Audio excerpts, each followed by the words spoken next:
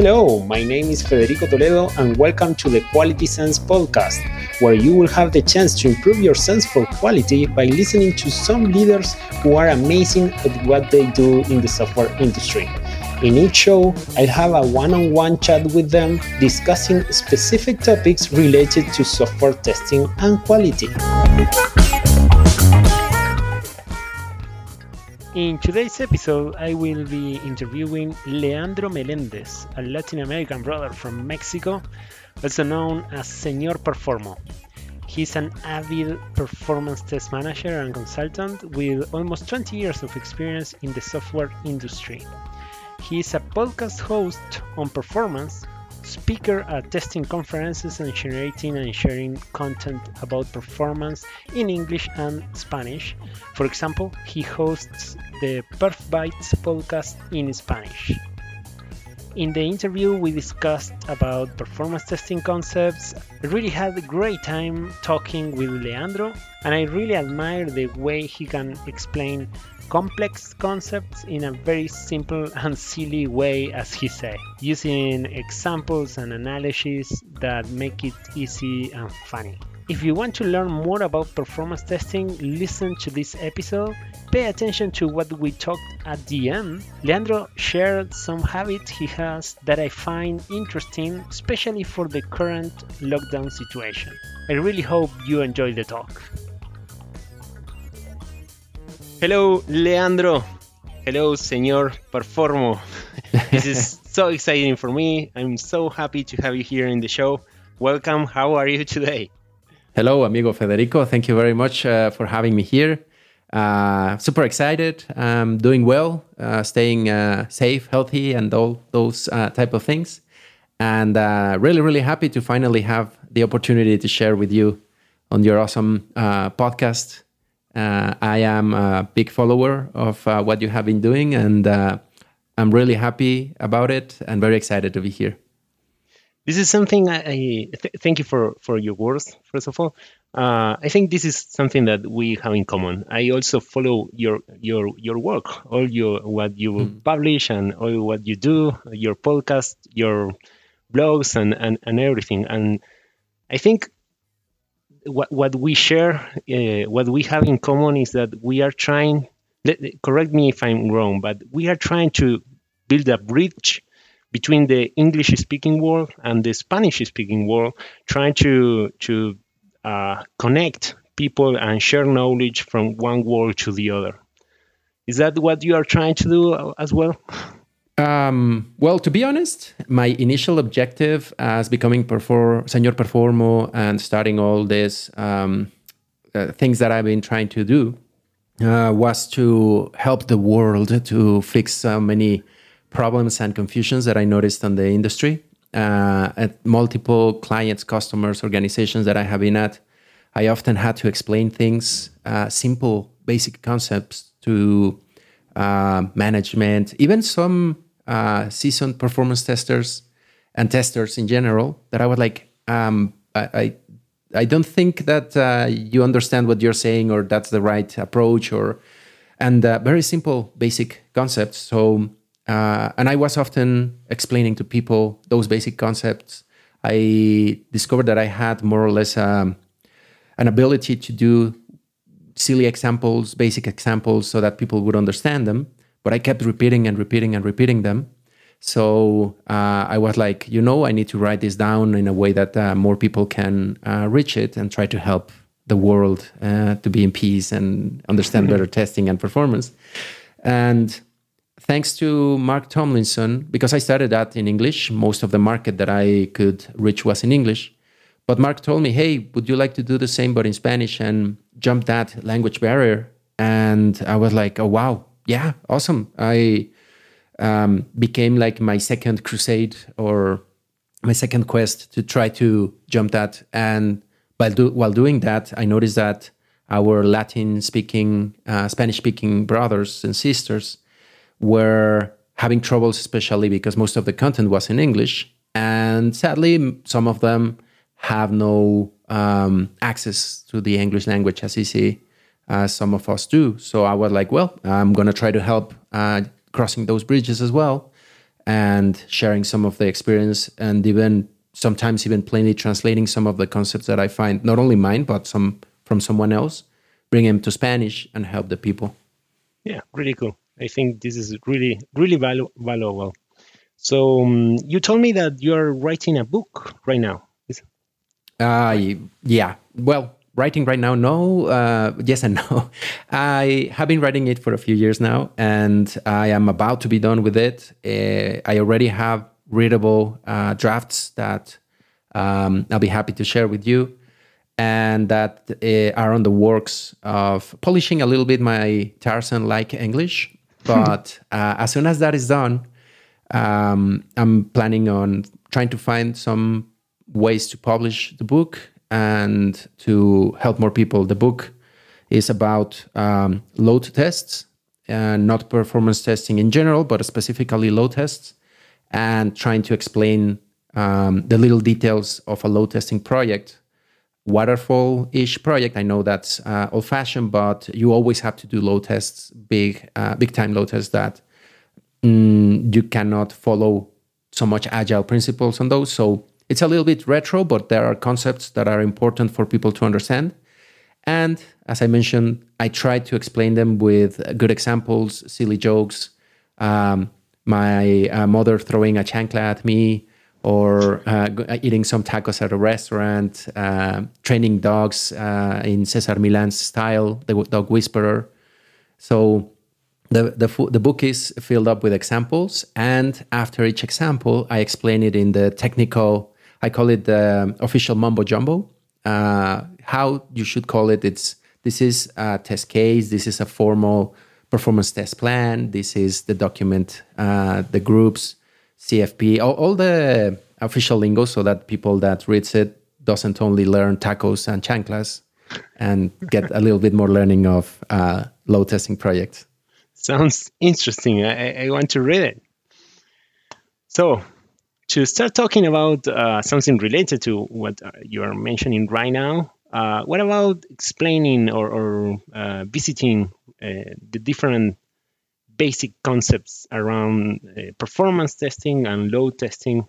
I think it will be great to address those topics in this episode. Yeah, is that okay for you? Yeah, of course. I am so eager to explain that all the time. Great. Because you're just touching a hot spot for me right now, because that has been like my crusade lately, to try to explain, and it drives me crazy, I have to admit, that people often confuse performance testing with load testing. And performance, they are like subfamilies. And on top of that, I am trying to create like the topic or the term performance assurance, because we have quality assurance, but which includes testing, but also tuning. On performance, the terms are, they are all messed up and everybody confuses them. And as well, people tend to misunderstand performance testing with just doing some automations and slamming a system, or doing an automation of a process that probably you don't need to. The main goal for an automation for load testing is load. You are not going to automate a process that happens once a month, once a week, even once a day. It's like, why are you automating it? Just manually execute it, get the reading. But and people would say, hey, but without that automation, how am I going to know the response time? Well, there are multiple ways that we can do that nowadays. Probably 10, 15 years ago, that was the only way. But right now we have APMs, we have encode, we have telemetry, we have lots of things that you can do. But back to the question, those terms. Load testing is, again, using most of the time automations to generate a lot of activity to test the upper limits of the application. Load, that's it. Some load tests, and some people will cry a little here, can be done manually. By people manually doing them, if the load test, let's say it's just you have a system with 40 users on them, well, why don't leverage UAT and other processes to do your load tests and just monitor the application? Another one is that you can use these modern release practices, send it to production on a blue-green environment, make your users do your load tests, and you don't need automations. So performance testing and load testing is not only scripting and slamming. There are multiple ways. And again, performance testing, you can be testing the performance of a system with no activity to see how is the RAM, how is the CPU when no one is in the system, and how is the floor consumption. That's an important test, performance test. You can see when everybody leaves, how fast is the container decommissioned, how fast are environments turned off. So there are multiple performance test activities that you can do without actual load or as a single user. Let's say I'm the only one clicking this and I need to know if this process is fast. I know that you have had some performance testing experience. How many times have you been asked to automate a process that is visibly slow already? Yeah, many times. Many times. And many of those, I'm like, why are you asking me to automate this that you already know has a performance problem and probably doesn't even execute too much, happens twice a day? Fix it, monitor it, and tune it.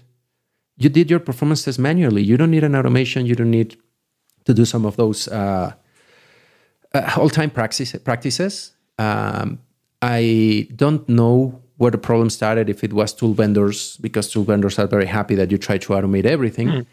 And some service companies, because I'm from a service company and I'm very happy when customers ask us to automate a lot of things because it gives me some more work. But in all honesty, it's like, but you don't really need this.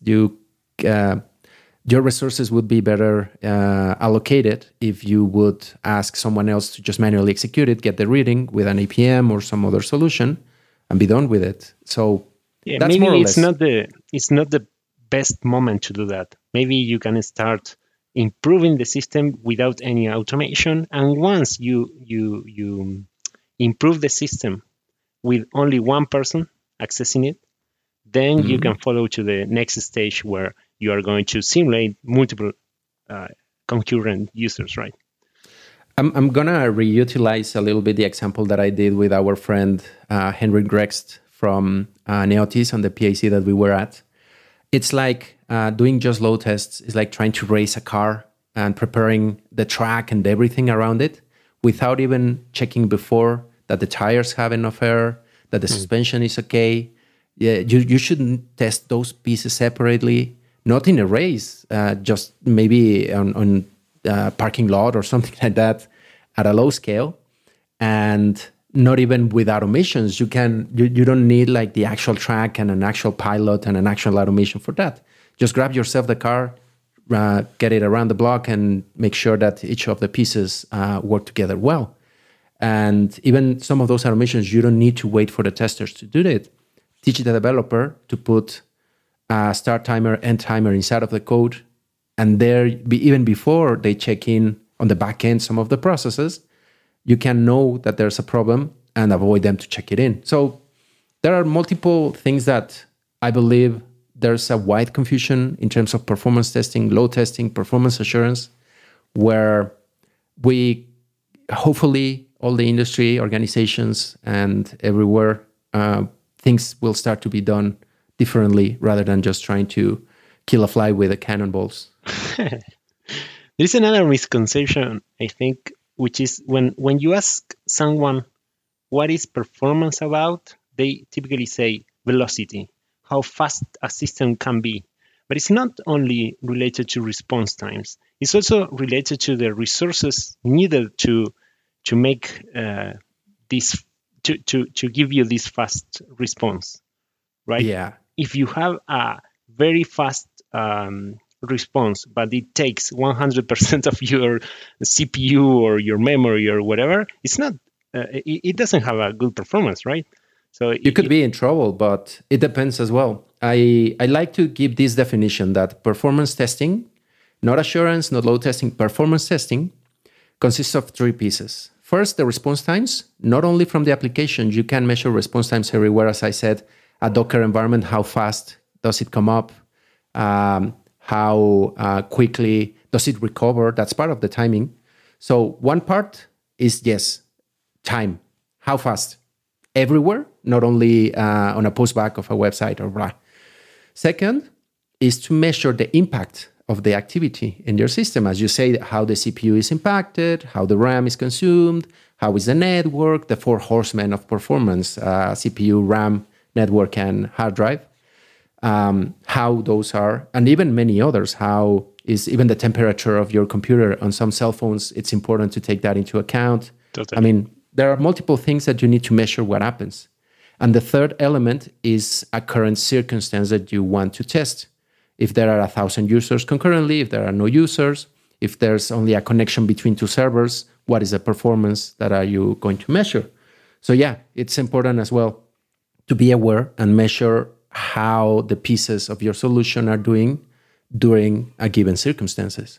One key advice that we'll try to give to testers: not all the circumstances at the same time. Test one at a time. Otherwise, you are looking for the needle in multiple haystacks. Yeah, it's like considering the variables one at a time. Yeah. It's here's like a detective. You're trying to figure out a crime.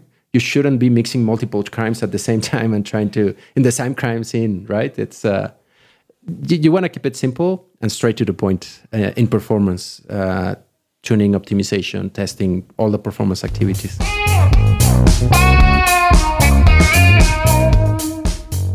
I'd like to make a short pause to thank Abstracta for sponsoring this podcast.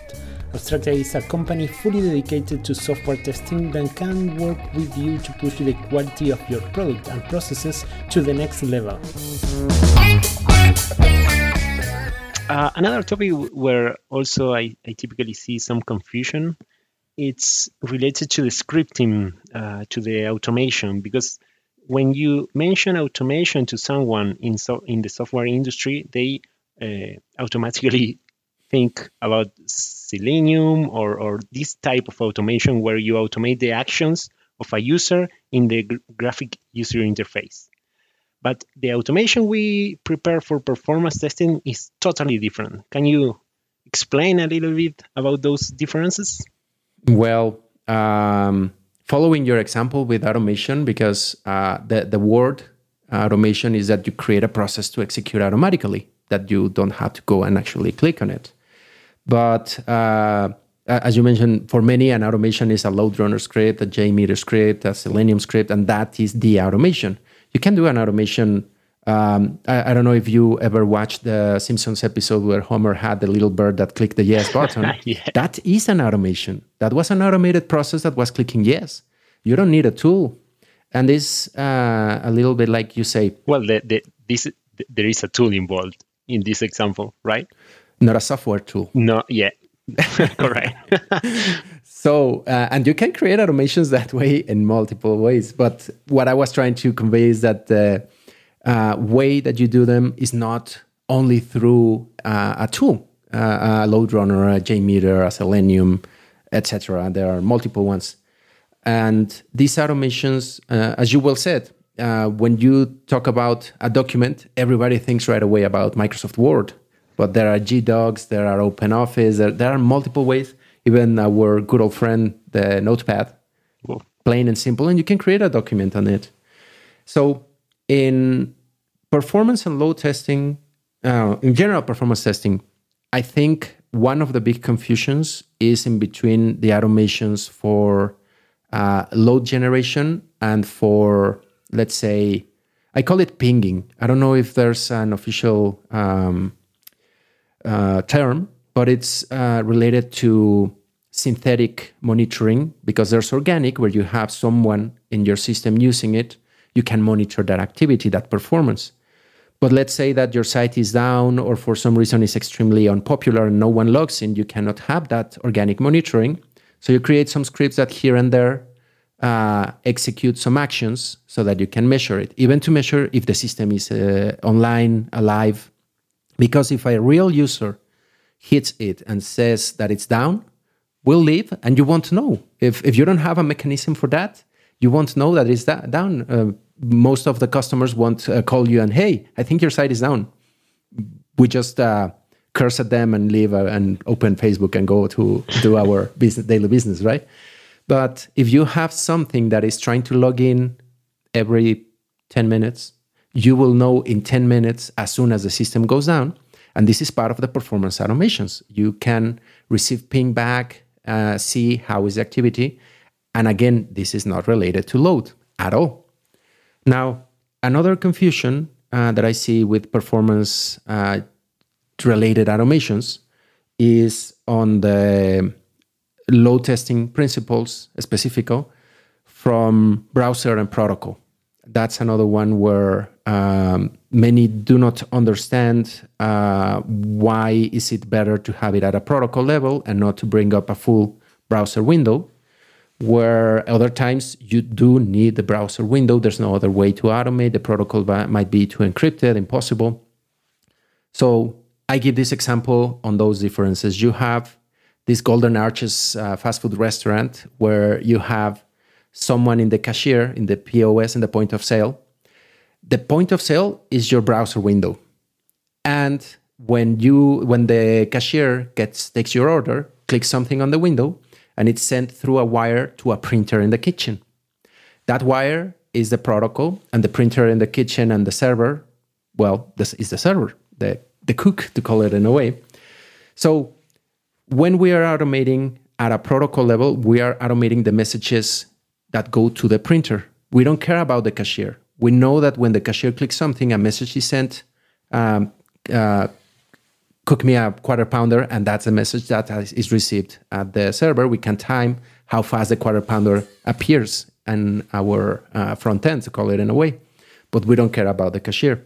If we do the load simulation, there it's very easy to send multiple messages through the wire. It's not expensive, you don't need much. But if for some reason that wire is covered, protected, you have no way to insert the messages there, you need multiple cashiers, which are expensive, slow. You need the people to drive them or put some robots that will actually click on that front end. So those are the disadvantages. They are slow, heavy, bulky, costly.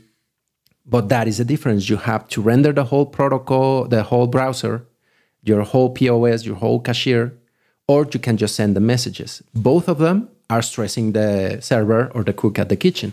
So more or less those are the differences. And the last one that I would go to is the backend testing, where instead of depending on the printer, you just stand inside of the kitchen and tell the cook, hey, 5 hamburgers right now, let's see how you do. That, I would say, is API or service testing, or even class or code performance testing, where you tell him, I won't hire you yet. You're a cook. I'm going to order you a quarter pounder, and I'll start the watch to see how fast can you cook it, even before you put it to cook 10 per hour or something like that. So more or less, those are the examples that I use to explain those differences. Now I'm starting to see the connections you make with performance testing and cooking and tacos and things like this. The book is filled with those type of examples. Yeah, I can't deny it. I love it. Cool. And they help even for management to understand this type of differences, where for management is just like, yeah, use the tool I bought to you and do the testing thing. Which testing thing? The performance thing. Which performance thing? Load testing, tuning, monitoring. What do you want me to do? It's a huge universe. So yeah, those are more or less the examples that I generally go to. Silly, simple, but I think everyone more or less understands them, I hope. Yeah.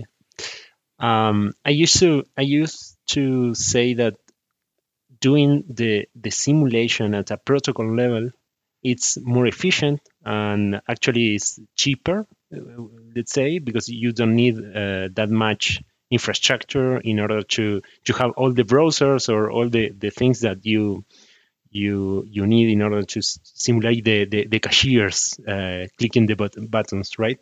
But it happened to us in some projects where the protocols were encrypted, were very complicated, and for example, trying to imagine now we are in a Zoom call, trying to simulate multiple access with Zoom users, and working in these wires, in these protocols.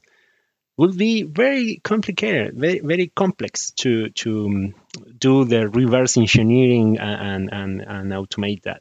So in those type of cases, it's better to have the cashiers. Yeah, yeah. I mean, that's what I said. Sometimes the wired is totally isolated. It's underground. You have no ways. It's encrypted, and even as I will challenge a little bit your Zoom example. Zoom works based on services. There are APIs for everything on the back end. You can automate almost everything, but when it is as complex as pretty much matrix code falling and you have no idea what those green Chinese letters are saying. Oh, I'm sorry, I don't know if they are Chinese or Oriental, or but that's my point. I don't know what they are. I cannot decode them, and it would be fool to even try. And that's why the browser protocols exist.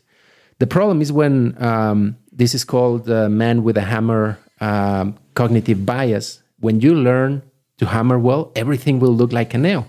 So many organizations find out that this protocol scripting are easier, but and go crazy about it and run with a hammer, clicking nails everywhere. But there are moments where it is bulkier, more expensive, more difficult, and some of the things that would be cheaper, faster, more efficient to be done with protocol, they are wasting a lot of resources doing the browser unnecessarily. So it would be when would you use a screwdriver or a batter mixer? It depends. Both of them do more or less the same thing, but depends for what you are needing and what's the medium, the environment, the circumstances. There's no golden rule in performance, no golden bullets. You need to adapt at the multiple tiers, multiple levels. And that's another one that I'm trying to help the world with, those misunderstandings that you should be careful. Some at an organization that I was trying to teach someone about performance testing, I drove him crazy because always my responses were, it depends. He wanted like a formula. And I was like, man, in performance, it's very difficult to go on with formulaic processes.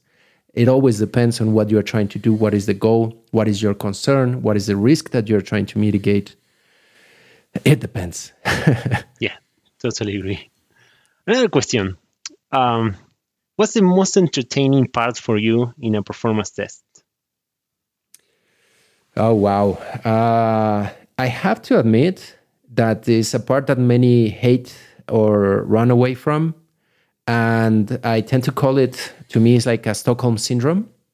It's scripting and correlating.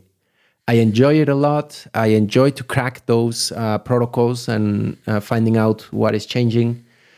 Eventually, it became a very natural process that I just follow up, do my comparisons, try to find what are the types of things that are correlated, try to figure out which ones, why it's not catching. But it becomes a great pleasure to me when I like, oh my God, it's working and it never, ever breaks. I like to call them bulletproof scripts because even some organizations are like, yeah, my scripts fail like a 10%, 15% rate. And I am scandalized when I see that. I'm like, no. 0 failures. If they fail, it's because the environment is starting to have problems.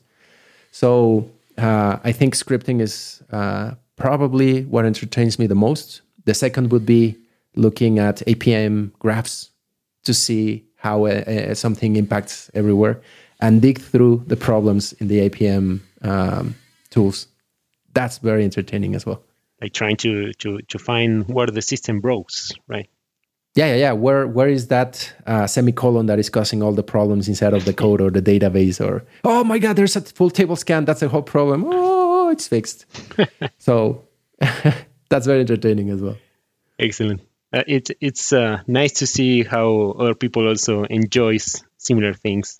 I really enjoy like running performance tests and trying to understand complex things and find the small piece that is causing all the problems.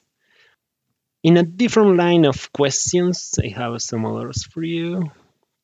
For example, do you have any book to recommend? In terms of testing or general? Whatever you want.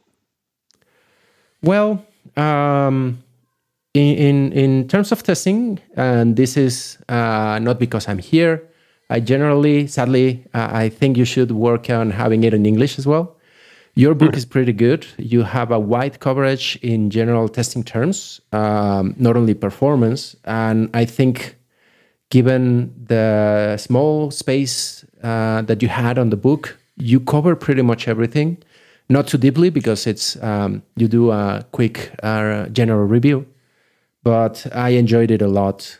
In terms of right now, it's very trendy, the agile testing movement. I like a lot Janet Gregory's and Lisa Crispin's books. The latest that they published is really short, very introductory, and I would recommend to start with that, not the first ones, because the first ones are thick Bibles of knowledge. Very, very resourceful. That one, exactly. The Agile testing books. But the newest one, I think it's 150 to 100 pages.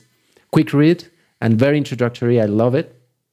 And in the world of performance testing, I would say the Every Performance book from Bob Westcott, if I remember well. It's very good. He also has a way to explain topics in simple matters, simple terms. I think he wrote the book 10, probably 20 years ago, but it's simple to understand. He goes to similar examples, silly pictures, images, and helped me to understand very well. Doesn't go too deep, doesn't go too technical, and is for everyone who wants to get a better understanding. Another question. It's related to habits. Do you have any habits to suggest? Because I really believe that a way to improve your productivity or whatever you want to achieve, or it's very important to pay attention to those little details in your daily routine that you can improve. So, what do you think it works for your routines, for your habits? Well, I think you just walked into an excess in terms of habits. I'm a very, I even consciously try to hammer some of them into my life. I try to wake up as early as possible. I used to do that at 5 a.m. Now, living together with my girlfriend, she doesn't like that hour, and I had to move it a little bit later.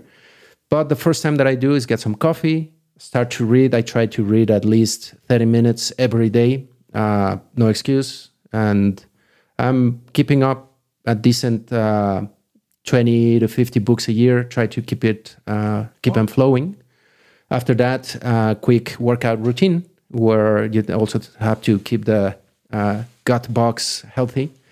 And after that, I try to do some learning outside of the books. At least on our company, they gave us Udemy corporate access, and at least 10 minutes of something, even if it's just learning about audio editing and engineering, testing, containers, Azure, whatever.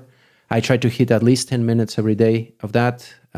It's awesome that you can do that in your cell phone, laying out on the couch and just be slacking and watching Udemy. And after that, I go to at least 30-minute creative something that I write. I record a podcast. I try to produce, not just to be a slob consuming stuff from the world, just to give something back. Mm-hmm. And I think those routines are very important, especially in the lockdown. In the lockdowns, if you don't fall, when I started as a consultant that could be at home, I would wake up at 11 and you start to fall into depression and things like that. So another thing that I do, and I recommend highly, is shower early, like if you were going to the office, dress up. There are several psychological studies that you should dress for the work that you want to have and to do.